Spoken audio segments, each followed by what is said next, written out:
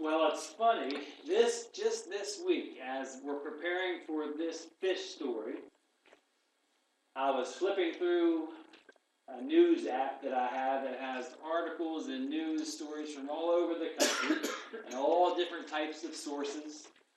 And it's a great and depressing way to start your day, looking at news from across the land. But this was interesting, and it caught my eye because of the source and the location of the story. The source was the LA Times, which is far away from here. And the story location was Ocean City, Maryland. So the LA Times had a story about Ocean City. I love Ocean City, so I clicked on it. And it happens to be about our world-famous white marlin fishing contest, which the Hocksteads are very familiar with. Did Mike win $1 million this year? Yep. No. So anyway, the story was about the white marlin contest. And just this week, they had decided to pay all the winners.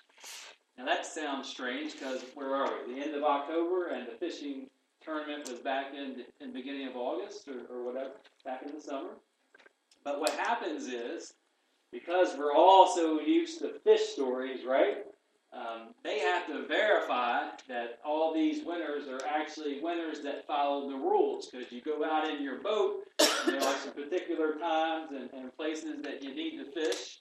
And then when you bring them in, they have to be able to verify in some way. One of the ways they verify is if you're a winner of $50,000 or more, you're subject to a lie detector test. A lie detector test. So, anyway, and what happened was last year, the big winner failed his lie detector test. And there was a big controversy. They went to court, and so far, the 2016 winner has not earned his millions of dollars worth of prizes, $2.5 million or whatever he earned. No, he was discounted. What's that? He lost. Yeah. So he lost and can't get the money. And can't get the money, and he lost. He sued, but lost that suit as well.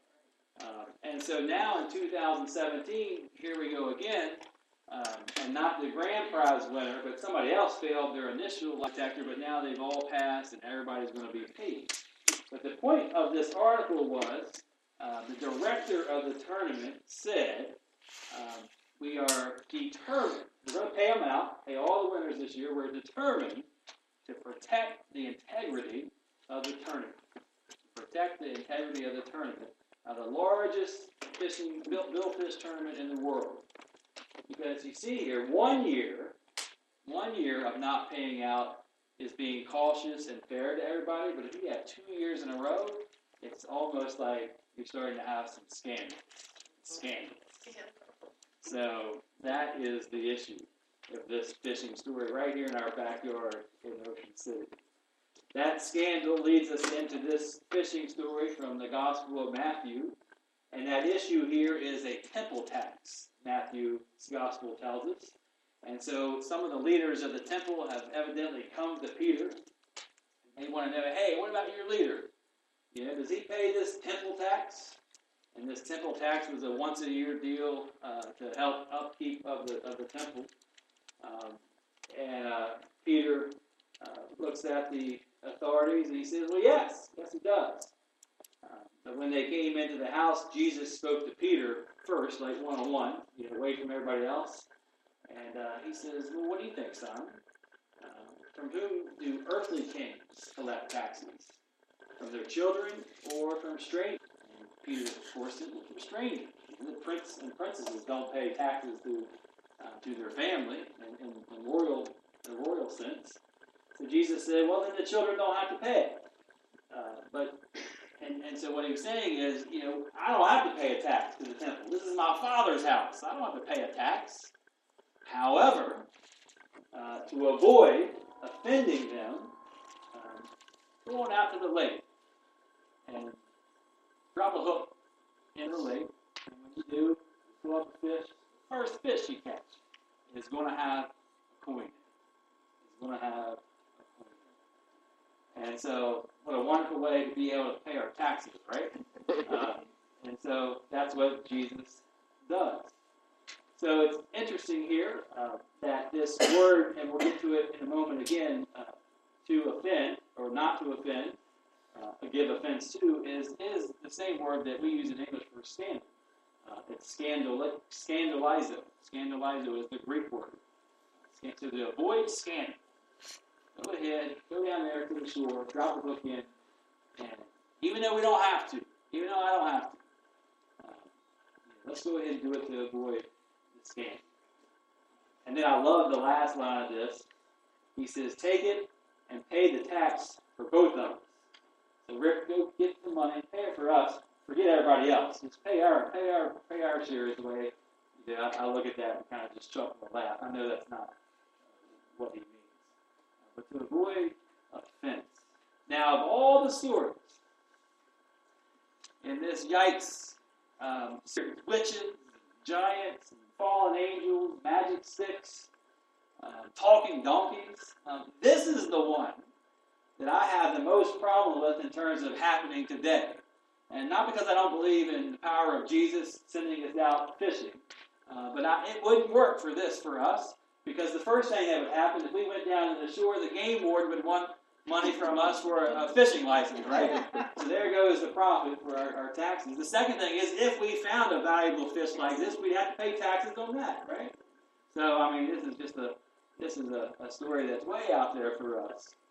It's a big fish story. And I'm not sure, how it happened other than the power of God or what exactly all the different mechanics of Peter's fishing ability. But whatever the case may be, Jesus uses this story, I think, to teach us maybe a bigger lesson than whether or how to pay these taxes. And it's centered around that word, scandalizo, to give offense to. Jesus is making his way to Jerusalem. These are his final teachings. Some would say that final teachings are the most important, especially since his audience, his original audience, walking with Jesus, they're taking all these in orally.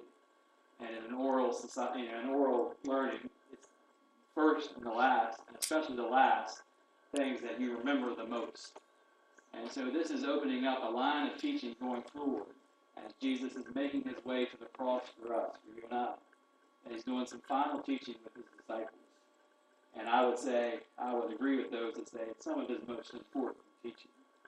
And he kind of sets the tone here with this fish story in terms of a very important lesson that is going to get further into chapter 18.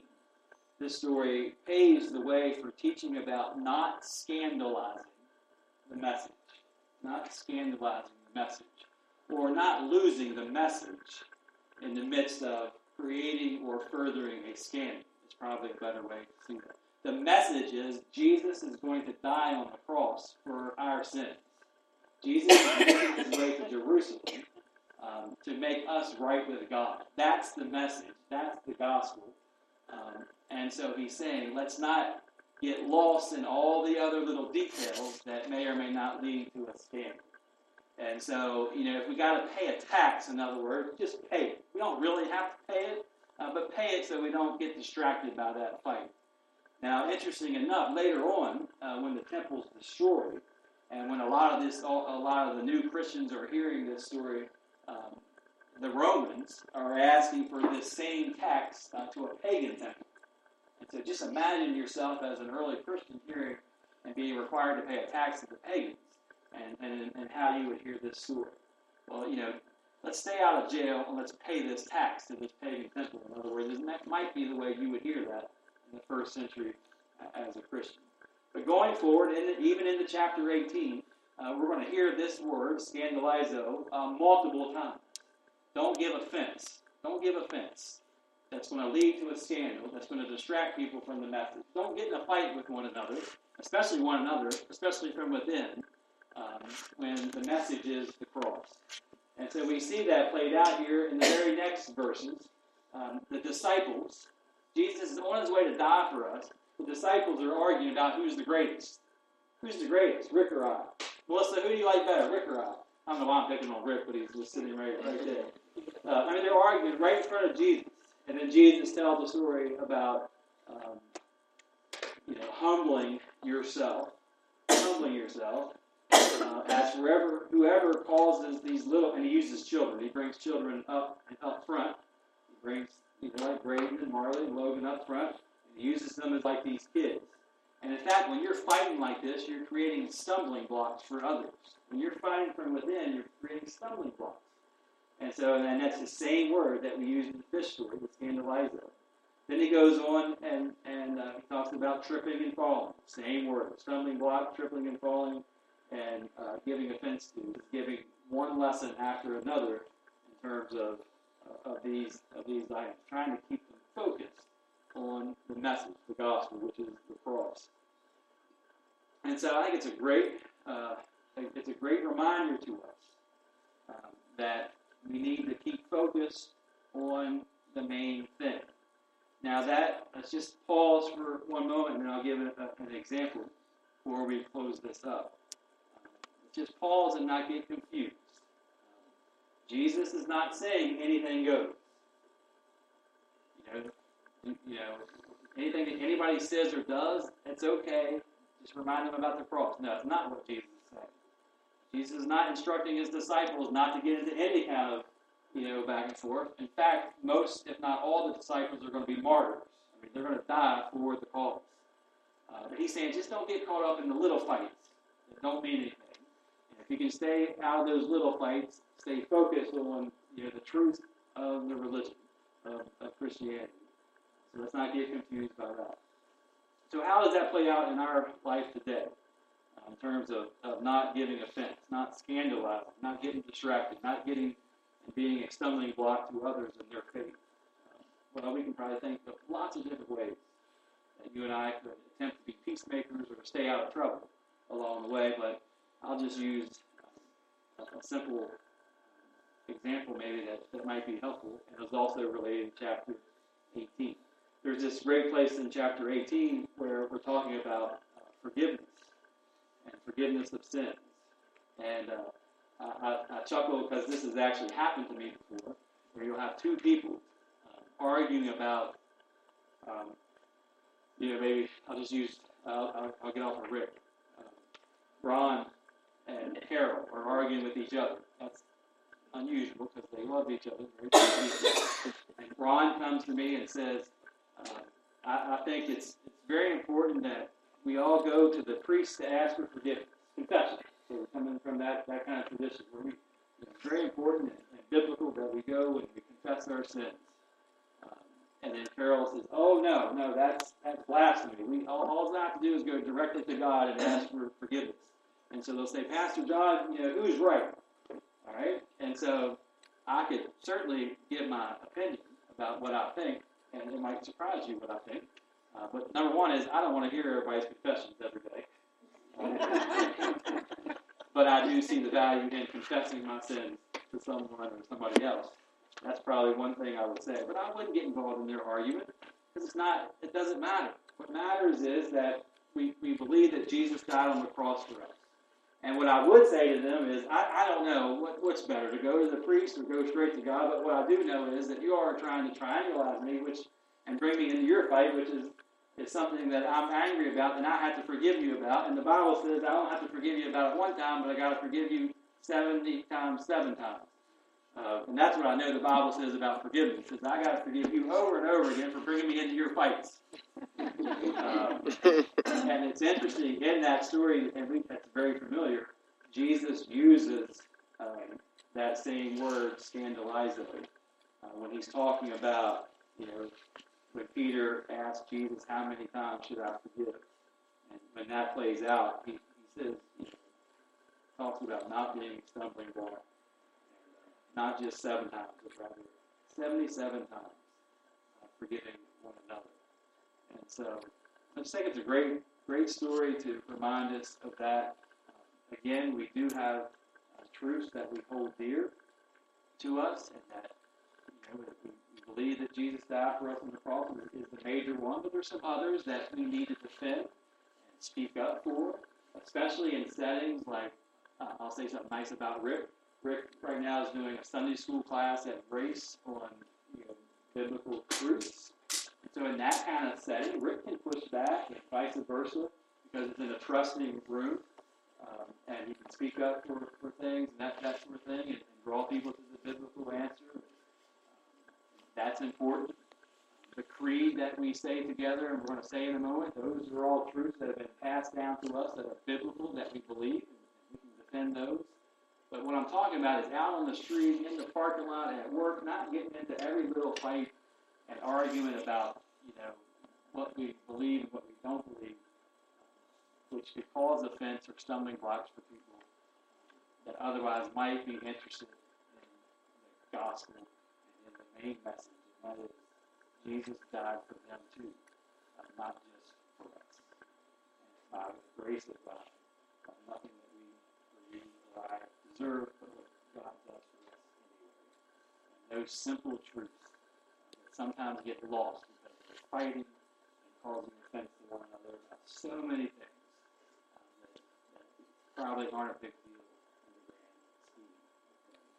So take this fish story from the Gospel of Matthew, and this great discussion between Peter and Jesus, and apply it to your life in all aspects, in terms of trying to be staying out of trouble and staying out of arguments that are senseless or useless or that will never be solved, in order that you're not a stumbling block, especially in your faith life. You might have an opportunity to share the good news, but it might be missed if you're going in fighting with all guns blazing. That would be something that I hope we learn from this message. Amen? Amen. Let us pray. Gracious God, we're thankful for this time together, this opportunity to look at this passage, this fish story, the miraculous paying of the taxes, not just because it's fun and a cool story, but also that it teaches us a little bit about the way Jesus feels about not giving offense to others, in order that the message doesn't get lost. Help us to discern and understand the difference between defending the faith and standing up for what we believe and instructing others in biblical truths, holding all that up and against just trying to enter into a fight. Help us to avoid the latter in order that the gospel doesn't get lost in scandal. In the name of Jesus we pray. Amen.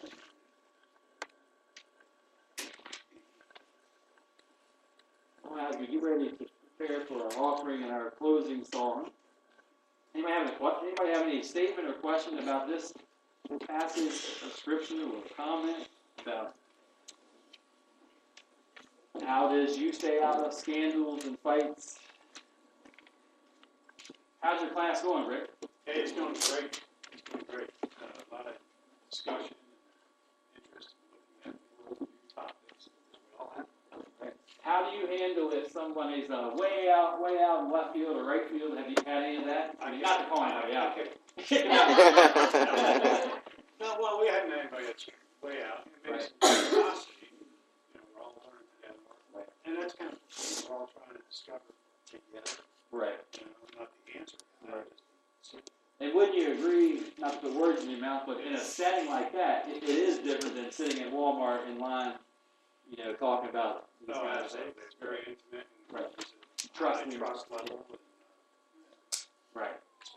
So you wouldn't turn back to somebody in line and say, "Oh, you're wrong," That's right. So now I just want to make sure everybody's clear of that. We do believe, and there are truths that we want to defend. But it's about time and place and being inviting to others. So just wanted to, anybody else have any experience? I just remember my cousin Butch caught a fish that had a wedding band inside of it. Every time I read the story, I think about Butch finding the wedding band in a fish. I didn't know they traded